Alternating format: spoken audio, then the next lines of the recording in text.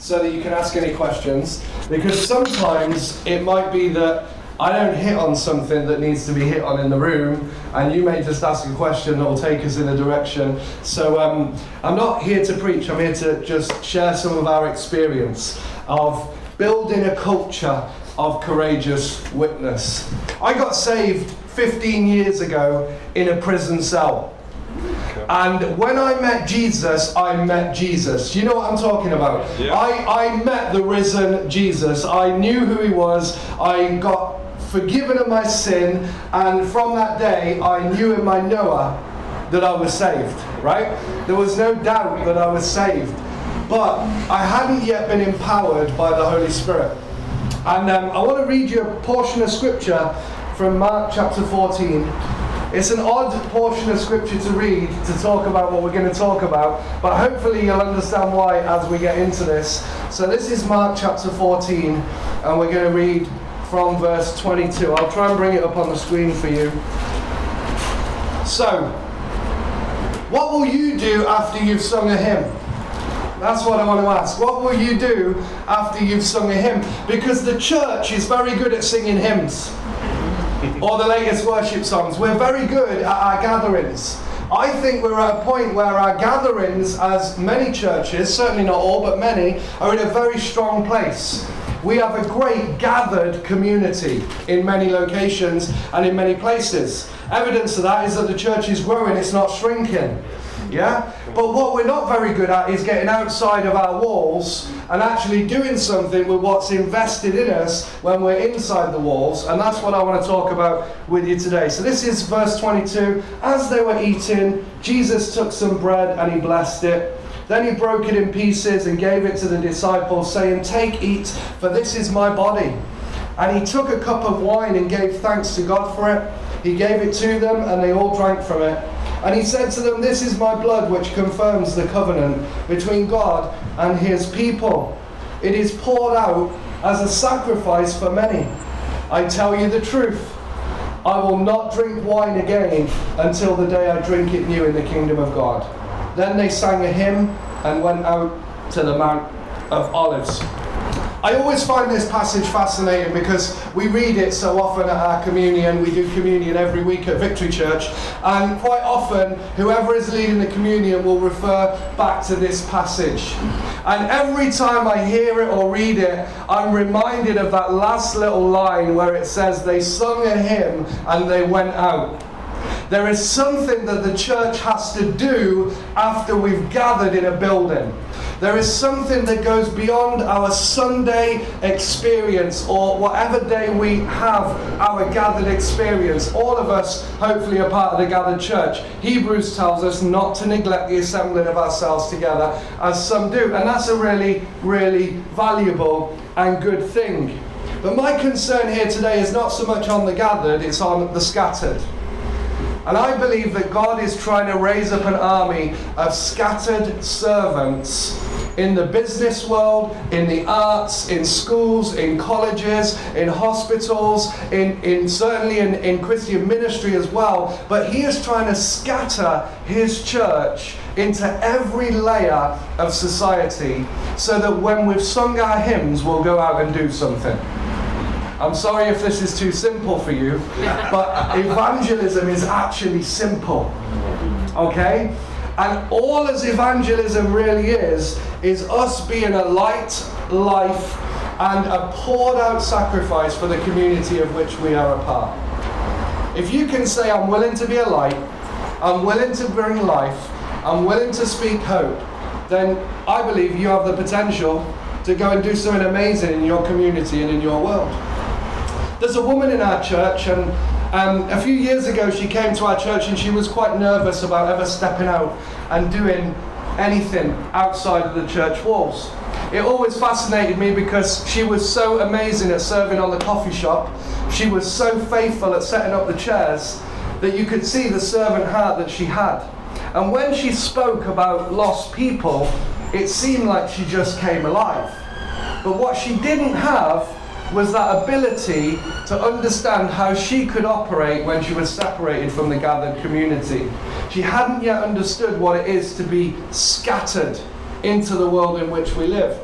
she's a school teacher, and she began to start a new post as an art teacher. And throughout the time that kind of our paths have crossed in the last couple of years, 3 years I think it is, we took this kind of journey in helping people to understand that their vocation is their ministry. And actually, where God has them right now is their ministry. Because a lot of the time we're trying to get out of where God has got us into something that we think God may have for us, when actually, quite often, God has us right where He wants us, and He's trying to do something through us. So this lady called Sian, she's an art teacher. She begins to understand, and she begins to carry this burden in her heart that God may want to use her in the school.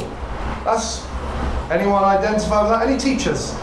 Wow, come on, there's some teachers in here, yeah? So, where does God want to use you, and how does God want to use you? Because what I want to say to you today is, as much as I love communicating the gospel with words, the gospel is not only about words.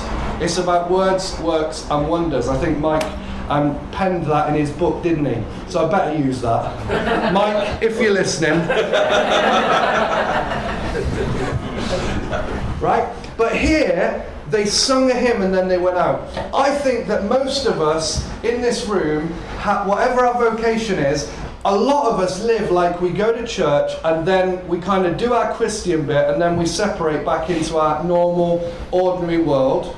Maybe not all of us, but maybe some of us live like this. I know I have, right, at times.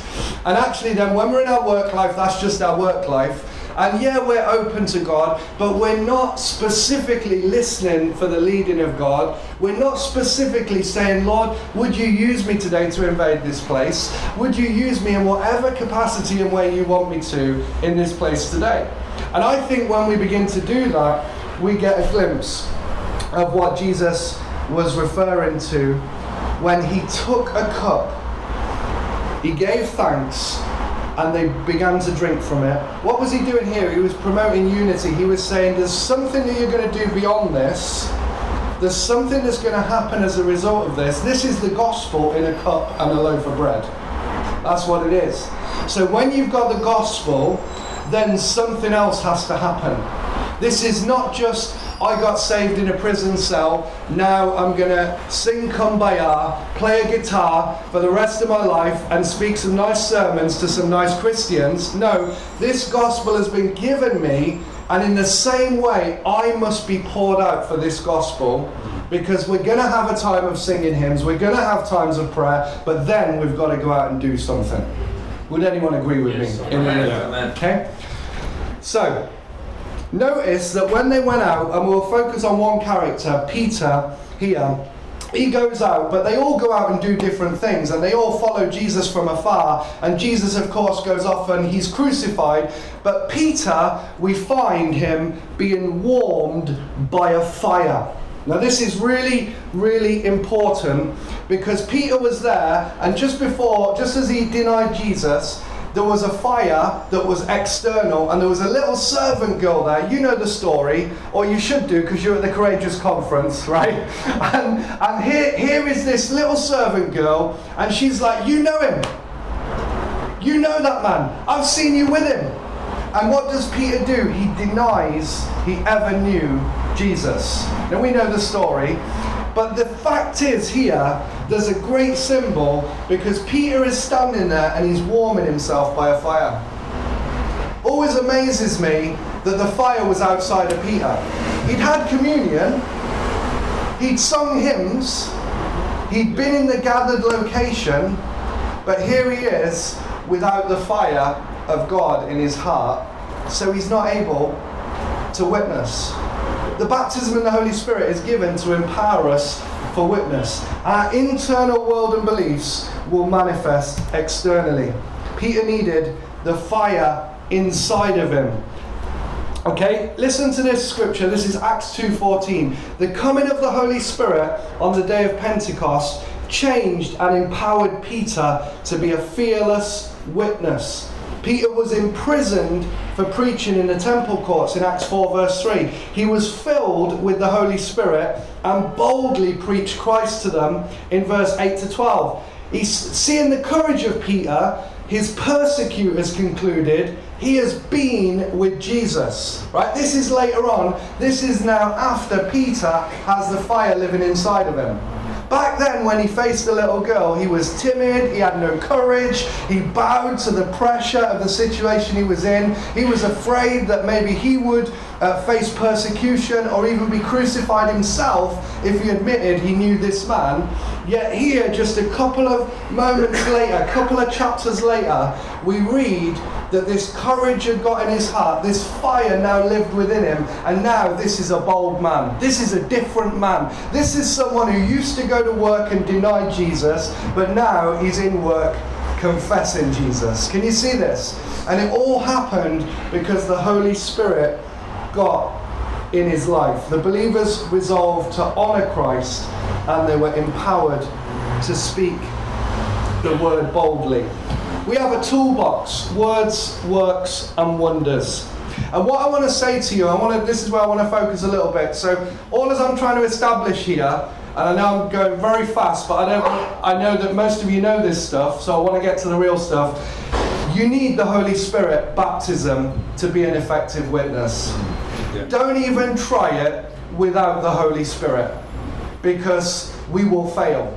We know that from Peter's example, and from the fact that Jesus taught us, you shall receive power when the Holy Spirit comes upon you, and you will be my witnesses in Jerusalem, in Judea, in Samaria, and to the uttermost parts of the earth. I believe that talks about every layer of culture, every layer of society. It doesn't just mean geographical locations.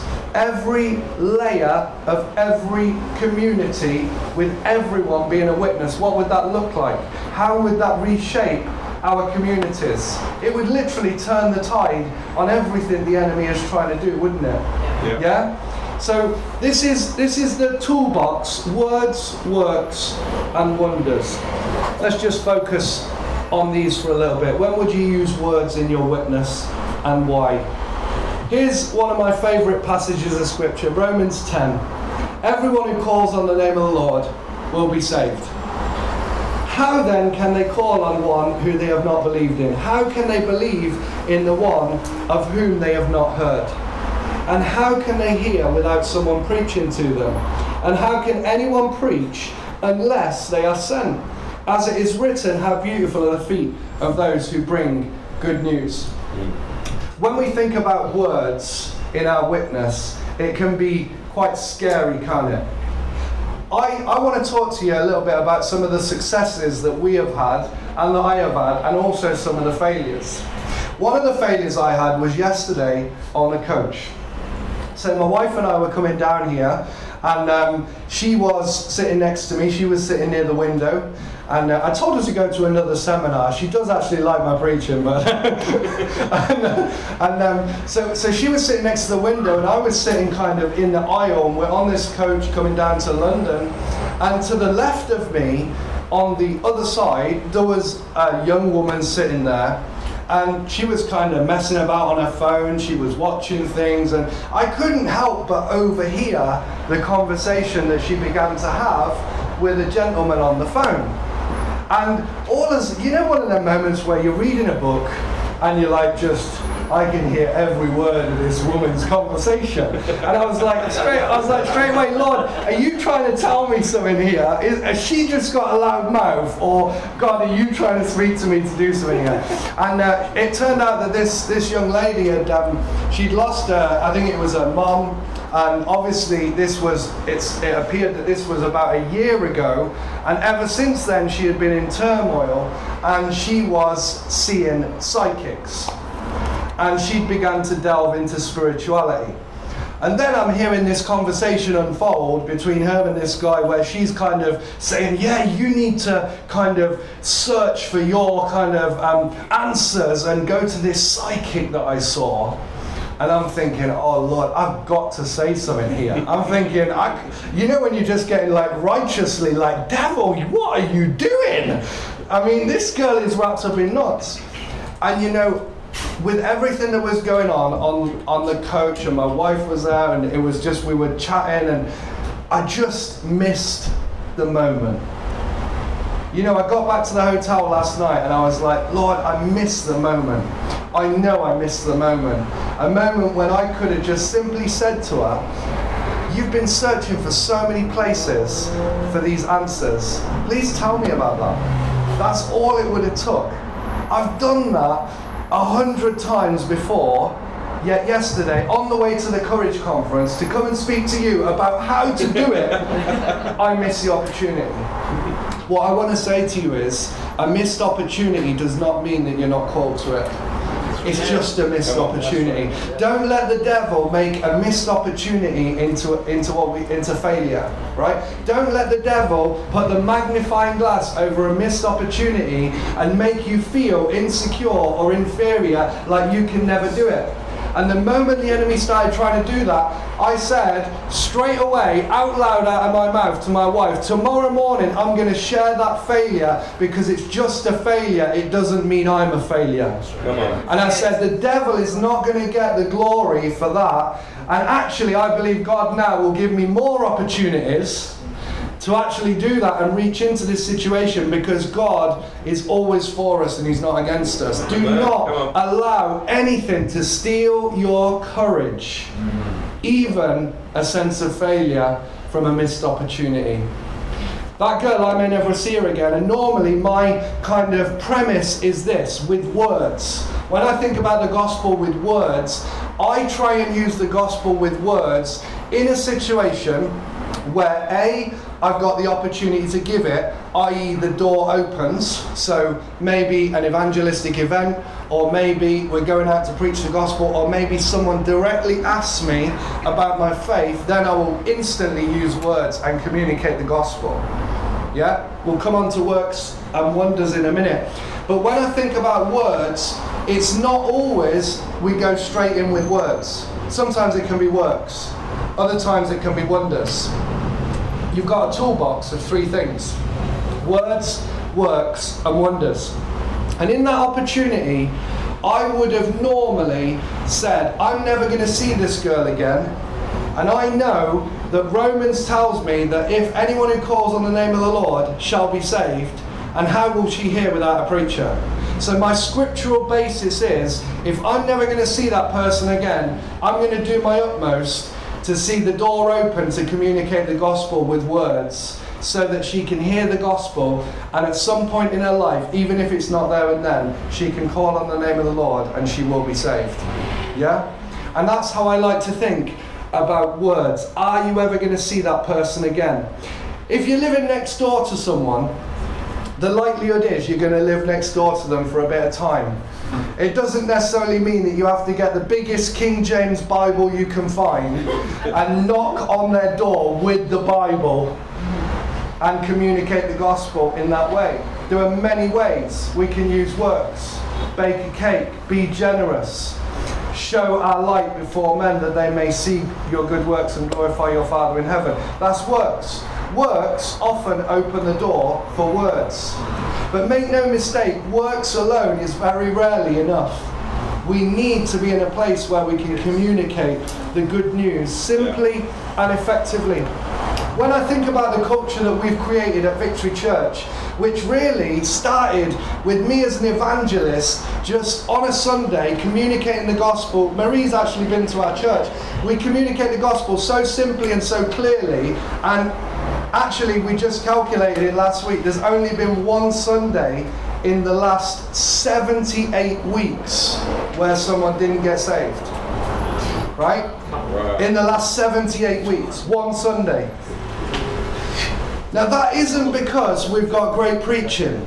It's not because we've got great worship. I hope we do have good preaching, and I hope we do have good worship. But I know why it is. It is because we have created a culture that is always after the lost. Everything in our DNA, everything in the fabric of what we do is set up for those who don't yet know God.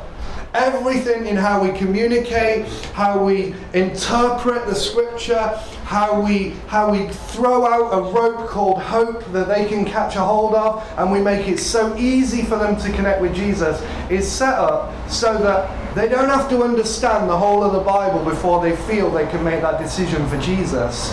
They don't feel like they're an outsider that needs to get on the inside before they can receive Jesus. They feel a part of what's going on straight away. And that's deliberate. It's intentional. It means every week we're coming against religious people. Can I say this? We're coming against religious people who think that the church is about them. It was never about you.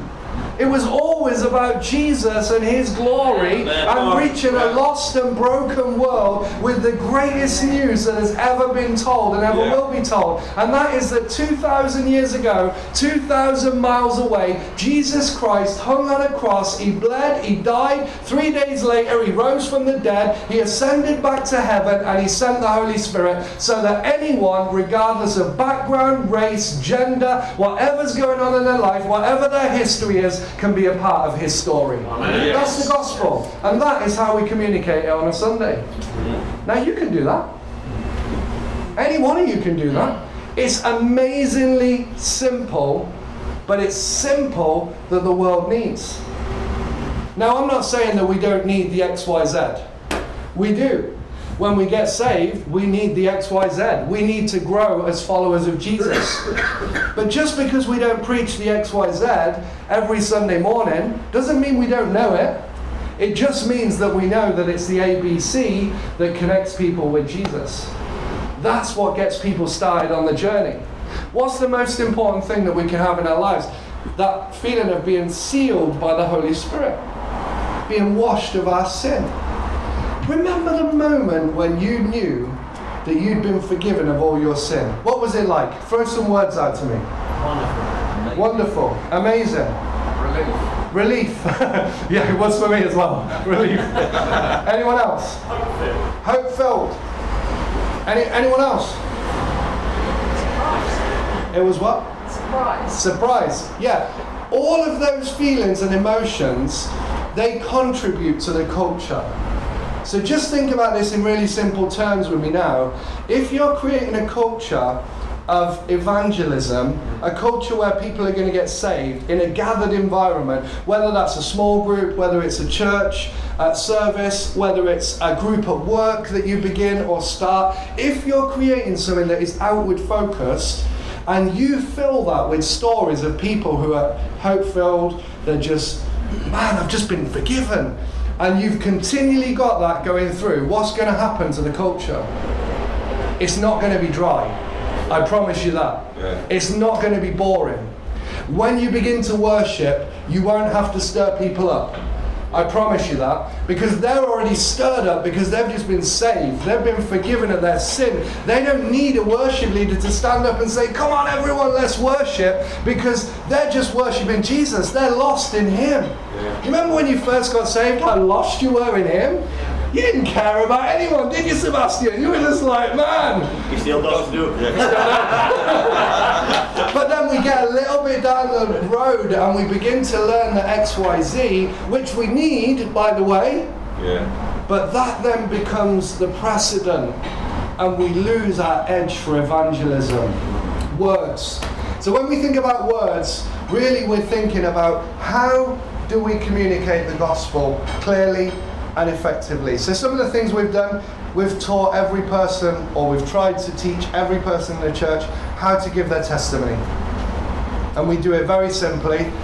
Everyone has a testimony, not just the drug addicts. We've got a lot of ex-drug addicts in our church, a lot of people who've been in prison, but we've also got a whole load of other people who actually have never had that background, who for quite some time felt kind of a little bit sidelined because all this focus was on reaching the lost, reaching the most broken.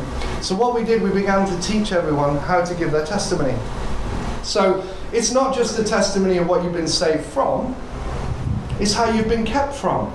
Yeah. Some people have got an amazing testimony because they never went down the path I went down as a prodigal. They were an elder brother.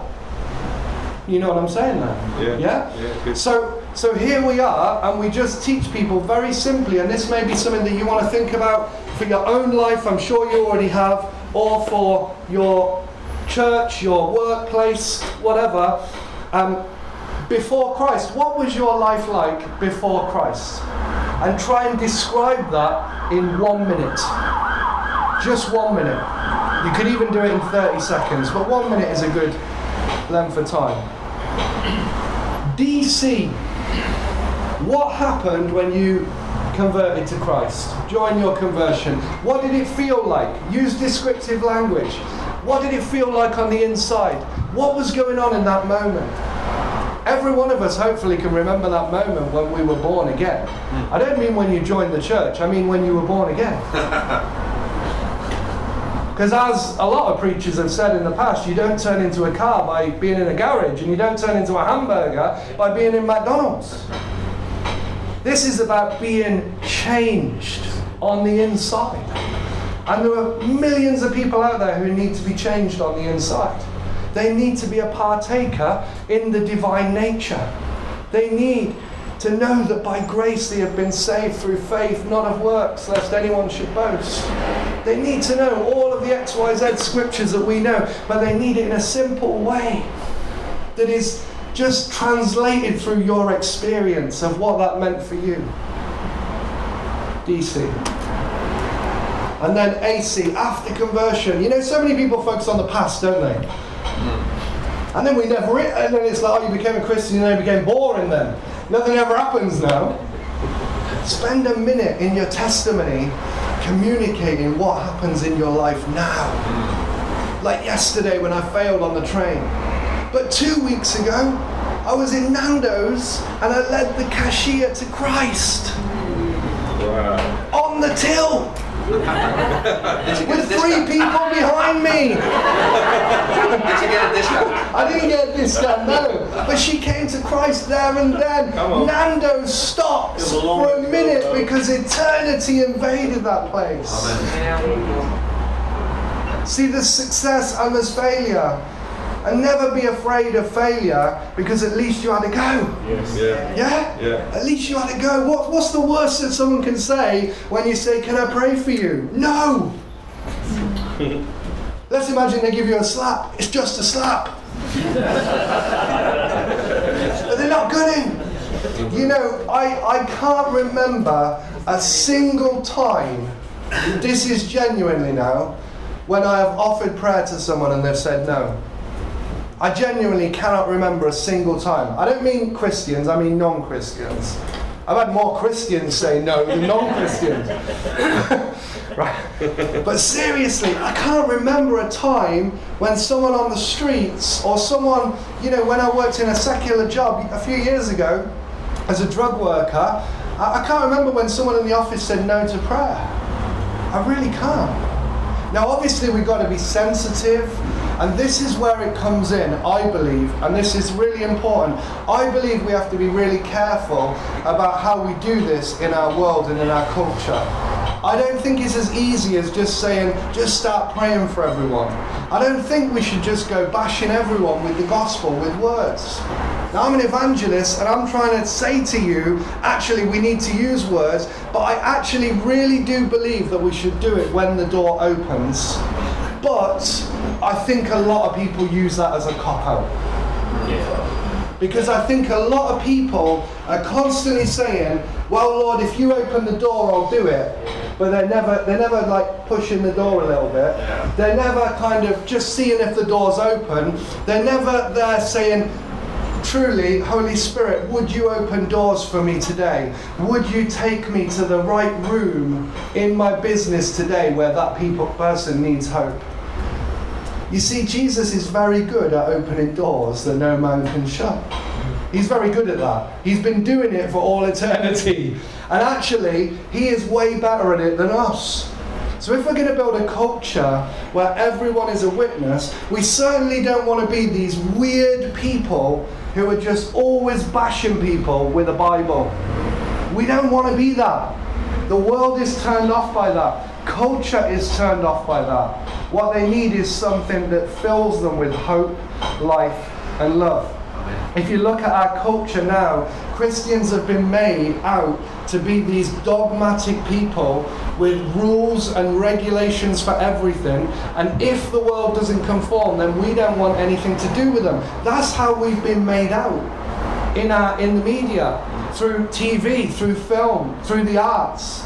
You only have to look at the LGBT debates and agenda that's going on right now, and you can see how we've been twisted from people of love to people of judgment.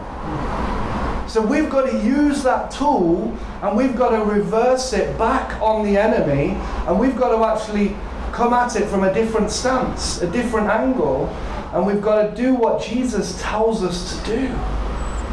You know, the times when I try and do it myself, it always goes wrong.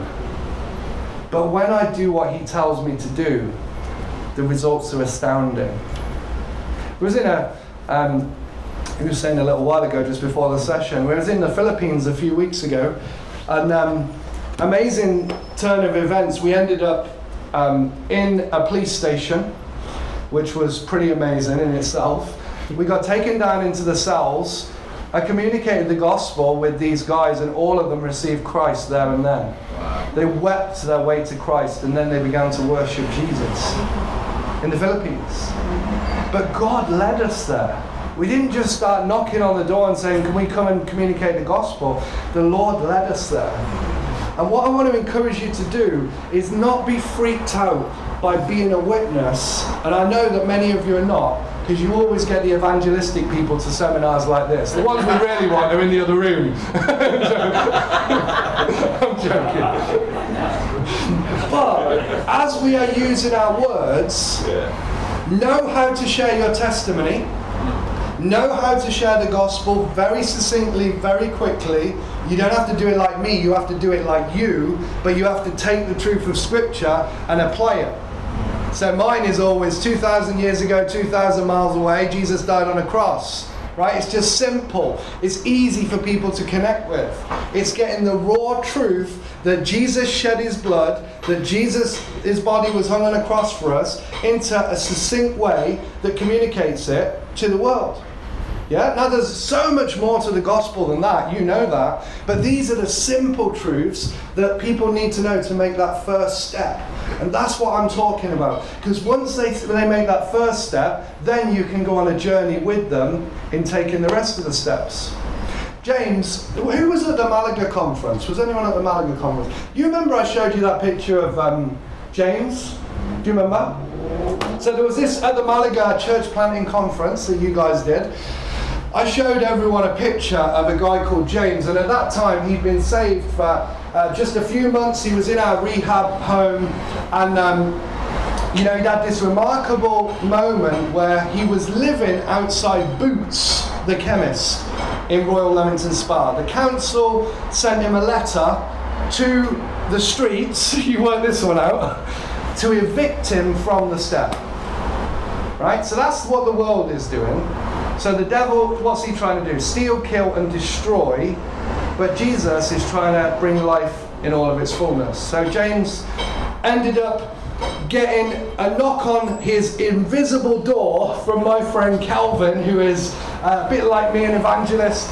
And James is there with his hood over his head on the steps, freezing cold. Pulls his hood back over his head, and there's my friend Calvin standing over him, looking down at him like this, and he said, "You need some hope, mate," and he began to share the gospel with him, and James made a decision to follow Jesus, and within a couple of days was in one of our rehab homes. We have rehabilitation homes for people with drug and alcohol addictions.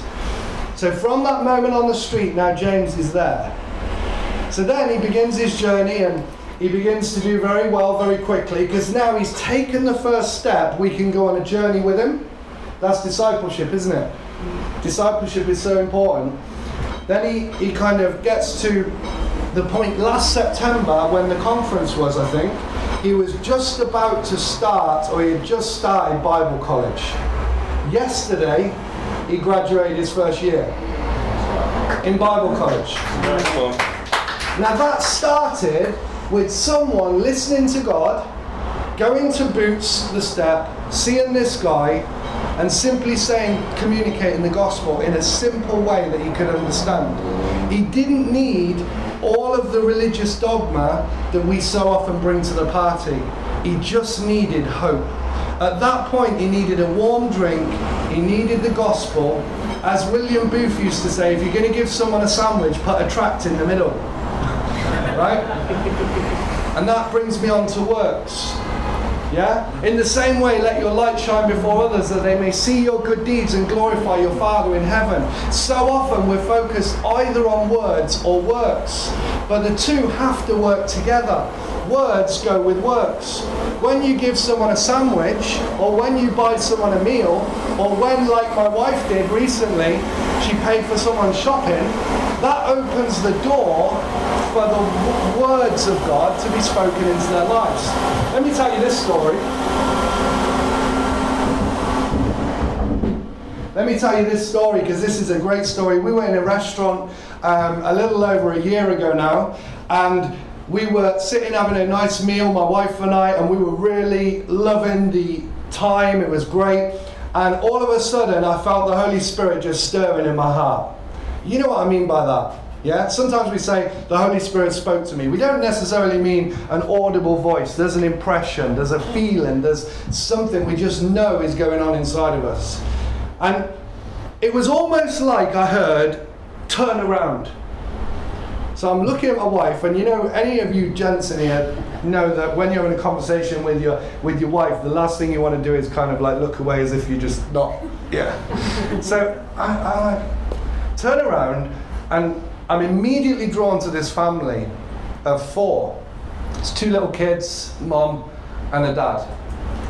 Turn back, we carried on our conversation, and inside of me this is going on. What was that about? What was that about? And then it came, pay for their meal. Right, now, let me tell you, Clyde is not a very generous person. In the flesh, I'm not a very generous person, right? But in the spirit, I want to do what God tells me to do. And this is the case with a lot of us. Clyde could have done without paying for that meal. But the Holy Spirit wanted us to pay for that meal. Right? So the battle between the flesh and the spirit, between do it and don't do it. Some of you have been in that position before. You feel something, you know, kind of, you're like, is that God? Is that God? How do I know that's God? Because Clyde doesn't think, let's pay for their meal. I'm thinking about how I'm going to pay for my own meal, right? So in that moment, I said to my wife, I said, we got to bless them. We've got to pay for their meal. And she said, okay. And we're having this discussion. And we're kind of like, okay, let's do it. Let's pay for the meal. And the gentleman gets up from the table, goes to the till. He's in the queue, and I'm like, oh, it's too late. He's gone to pay. So I said, I'm going to go pay for ours anyway. Got up. I was behind him in the queue. His card declined. So I'm there behind him in the queue, and I said, excuse me, sir. I said, I don't want to embarrass you. I said, but even before I was in this queue, Jesus, who I met 15 years ago in a prison cell, and then he looked a bit freaked out. I said, I didn't physically meet him, but he changed my life. So I'm giving him my testimony. See what I'm doing? Straight into story. Straight into story. The door's already open. God's on this, right? How do I know? Because his card's just declined. Yes. So I'm there and I'm sharing my story, and I said, you're going to think this is weird. I said, but God told me to pay for your bill before you even put that card in the machine. And I'm really sorry that I didn't listen quick enough, because you've just had that moment that God didn't want you to have. Opened the door, he began to well up and cry. His wife came over, and both of them received prayer right there and then in the middle of the restaurant. I paid their bill and we went on our way. It's the glory of God. That is what happens when we create a culture to witness. I can't go pay for everyone's meal, neither can you. You're not called to. But you are called to do what he tells you to do. You see, poverty, Jesus said you'll always have the poor with you, didn't he? There's always going to be another person to help. And we can get what we call compassion fatigue syndrome if we're not careful, where there's so many people to help, we feel overwhelmed, we just can't deal with it anymore. And this is why it's so important that we just do what he tells us to do. If I could say one thing to you today, it would be wake up every morning and say, Holy Spirit, I want to be a witness for you today. I want to be a witness wherever I am, when I'm at work, when I'm at college, when I'm in the school, when I'm in business, whatever it is, when I'm in church, Lord, let me reach some Christians who think they're Christians and they're not. Lord, would you just use me today and put me in the right place to use words or works, or finally to use wonders. This is what Jesus said in Matthew 10. As you go, proclaim the message, the kingdom of heaven has come near. Heal the sick, raise the dead, cleanse those who have leprosy, drive out demons. Freely you have received, freely give. Words, works and wonders is a toolbox. Words, works and wonders are at our disposal as witnesses. And what I want to share with you today is just to bring this kind of to land, and then we'll have some questions and maybe pray for people. Words, works and wonders, probably what happens is we fit into different categories. And if we were to stand up now and I was to say, everyone who likes using words, go over there. Everyone who likes using works, go over there. And everyone who likes using wonders, go over there. We'd probably split up into different corners. Can we reverse that thinking? And can we begin to understand that actually these three tools, none of them are better than any other? It's not better to use wonders when God is calling you to use words. Then people are going to blow up. It's not better to use works when you should be using wonders. See this? These are tools that God wants us all to be trained in, discipled in, grow in, so that we can use them in those moments. So like in that restaurant that day, you could call that a little bit of a wonder. The Holy Spirit speaks and, we step up and pray. On the train yesterday, clearly that was a words moment that I missed. In Nando's, that was a words moment.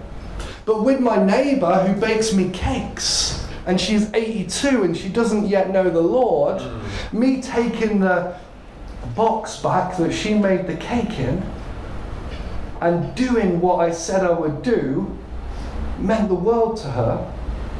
She baked me a cake, lemon drizzle cake. She's 82, right? I took the box that she made it in back, and she said, I make these cakes for people all the time. No one ever gives me the box back. It's just, to me, it was the most basic thing to do, right? Works. I said, okay, I come back a week later, she is outside, 82 years old. This wood delivery guy for the wood burning stove had dropped this massive pile of wood outside the front of her house. She has got her rubbish bin and she's filling it with wood, 82, lifting big logs, putting them in, trailing it through to the back of her house where she stores it in the garden. I said, let me do that for you. She begins to cry. She says, I do this all the time, 3 times a year.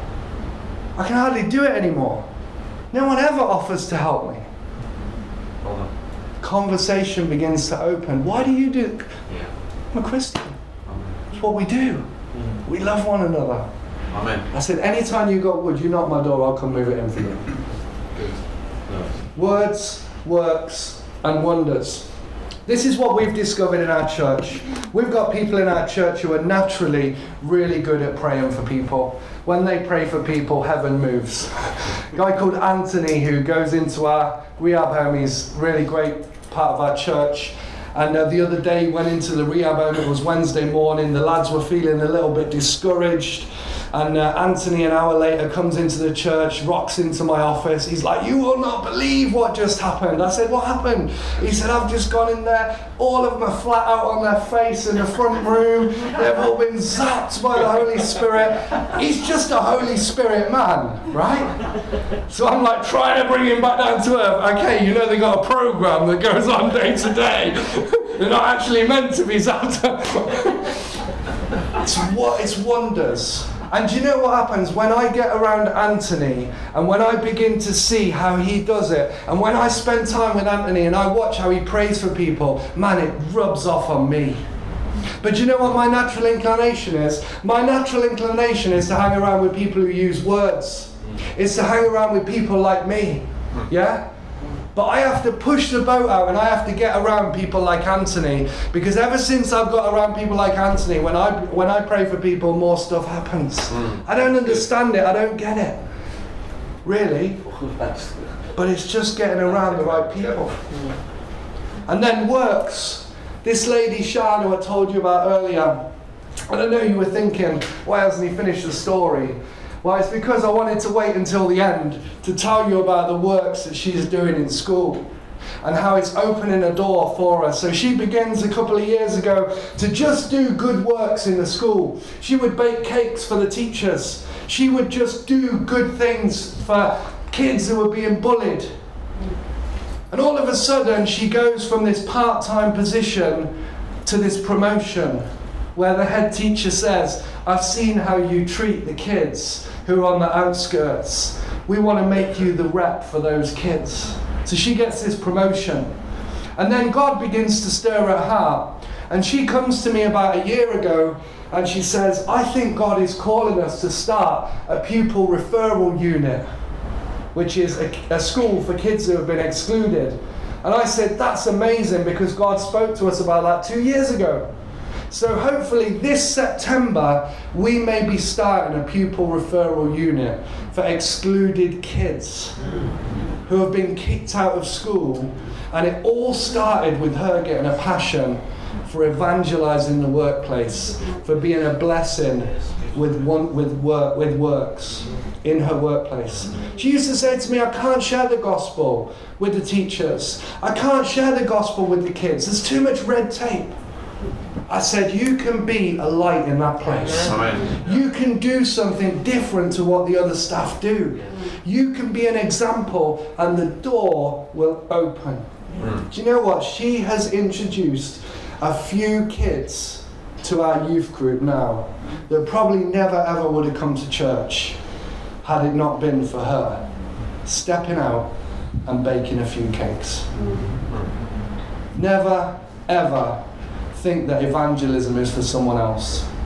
Everyone a Witness is about you using what you have to communicate the gospel with someone else. For some of you, that's works. Let me challenge you, get around some people who do it with words and let them catch your works so you can catch their words. Let me challenge those of you who can do it with wonders. Get around some people with words, because man, their words need some of that power. Yeah. And your wonders need some of their words. Because when a wonder happens, it needs to be explained. This Sunday morning, I'll finish with this and then we'll have some questions. This Sunday morning we had a Holy Spirit morning in church. We were trying to get everyone baptized in the Holy Spirit because quite a few people have joined the church in the last little while. And lots of them haven't yet been filled with the Spirit. So we put this email out in the week. We're going to be praying for the Holy Spirit. So come ready, come hungry. And man, it all kicked off. I mean, big time. Within a moment of me finishing the sermon, a guy at the back began to just speak in tongues. He was filled with the Spirit. He hit the deck right where he was. This other guy walks forward, this African guy. He manifests a demon. It's screaming, it's kicking all over the place. I'm like, oh my goodness, it's all going off in here. I was like, we've got non-Christians in here. We've got everything. It's all going off. Like, anyway, it all happened. It was amazing. God really moved. But you know what those wonders needed? They needed to be explained. They needed to be explained. Because in that room, there was a couple who got saved 5 weeks ago. I've been meeting with the boyfriend for 5 weeks, who has now moved out of his girlfriend's house because they were living together, in 5 weeks of getting saved. And has asked me if I'll do their wedding in August.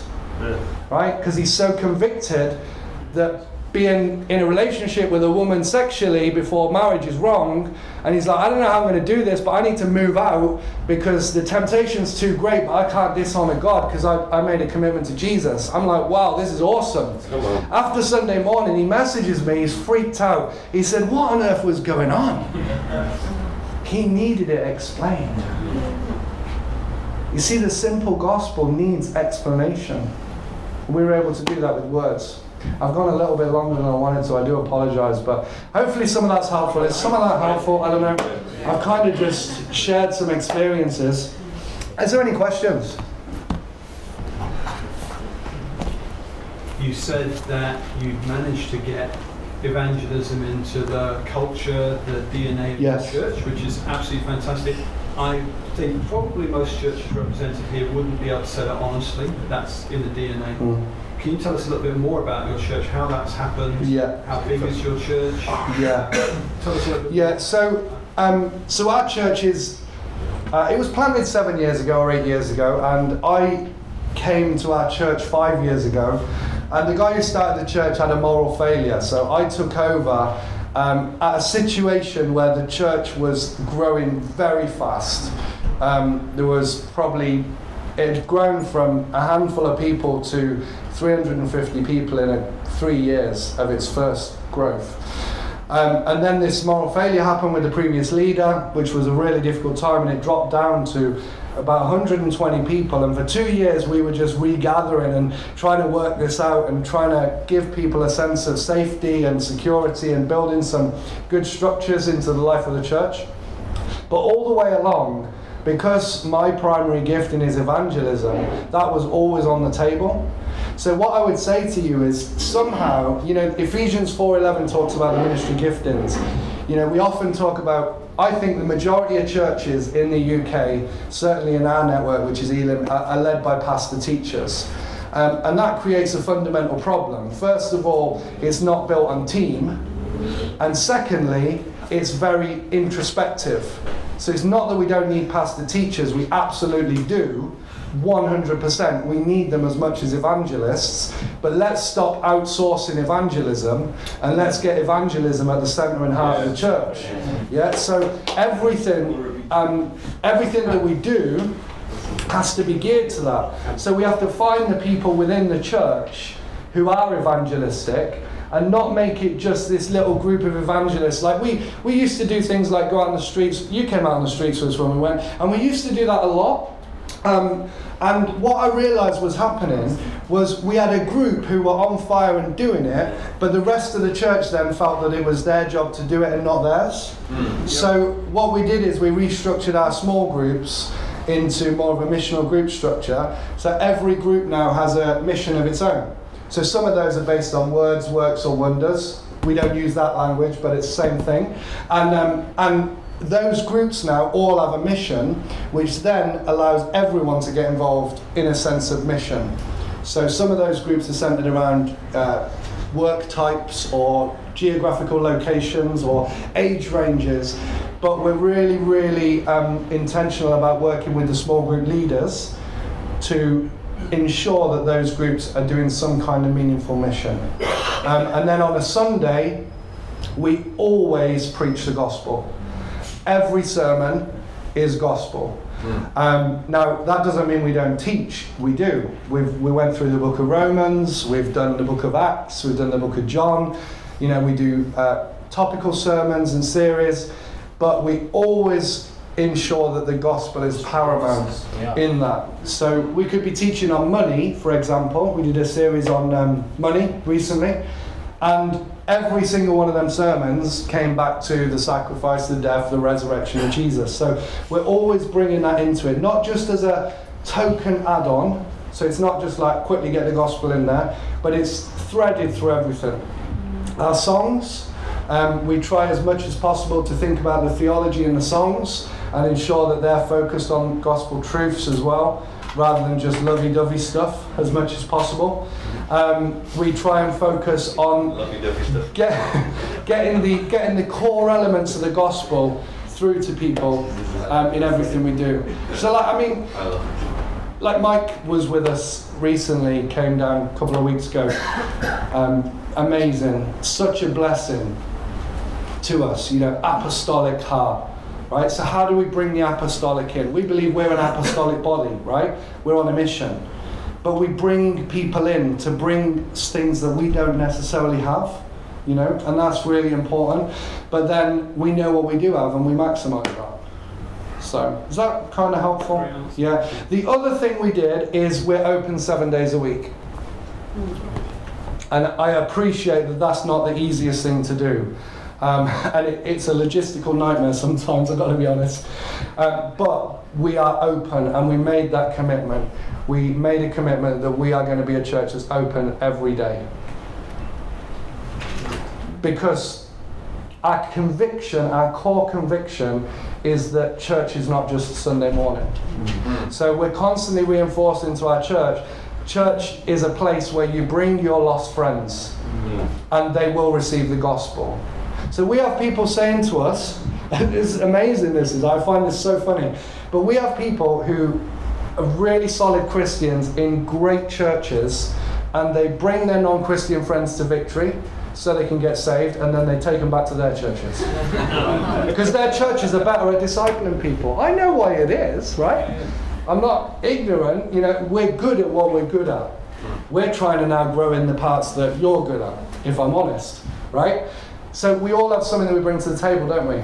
So our culture is constantly evangelistic. Every day, every moment. The reason we got a soft play centre in the church is not just so kids can have their parties there. It's because we know that by being the best provider of kids' parties in Cumbrae, we're gonna connect with every child practically in Cumbrae. And then through a series of outreaches and campaigns, we'll begin to reach those children, which is going to raise up the next generation. We bus kids in on a Wednesday from a deprived area called Thornhill.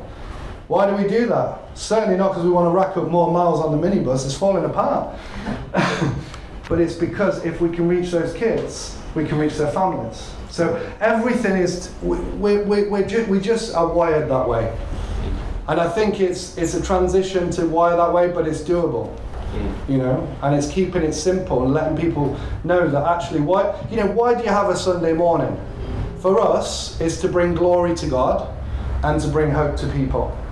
So if we're going to bring glory to God, we need to gather, we need to worship, we need to hear preaching, teaching, we need to take communion, prayer, all that stuff. But if we're going to bring hope to people, then we've got to get some lost people in the building. Because they're the ones that need help. Yeah. Is that okay? So you mentioned in your story that, okay, you say you focus on the Sunday on the ABC because that's the important bit to get the people in. But you also said we do need the XYZ. So how do you accommodate for that? We have Victory Academy, which is one Saturday a month. So we do theology and leadership during Victory Academy. So that's the XYZ. We also have courses that go on during the week. Where we teach, and we have missional groups as well. So yeah, there is a pathway to deeper. And our Sunday mornings are not shallow. I mean, you've been. It's strong teaching, it's good teaching, but it's gospel focused and gospel centered. See, I think a lot of Christians still buy into this idea that the gospel service is like Sunday night. I hate that language. I gotta be honest. It just I don't know any service that isn't a gospel service. Like, are we saying that we don't need the gospel? I need the gospel as much today as I needed it back then. Yeah. I've been saved, but I'm being saved, and one day I'm going to be saved, right?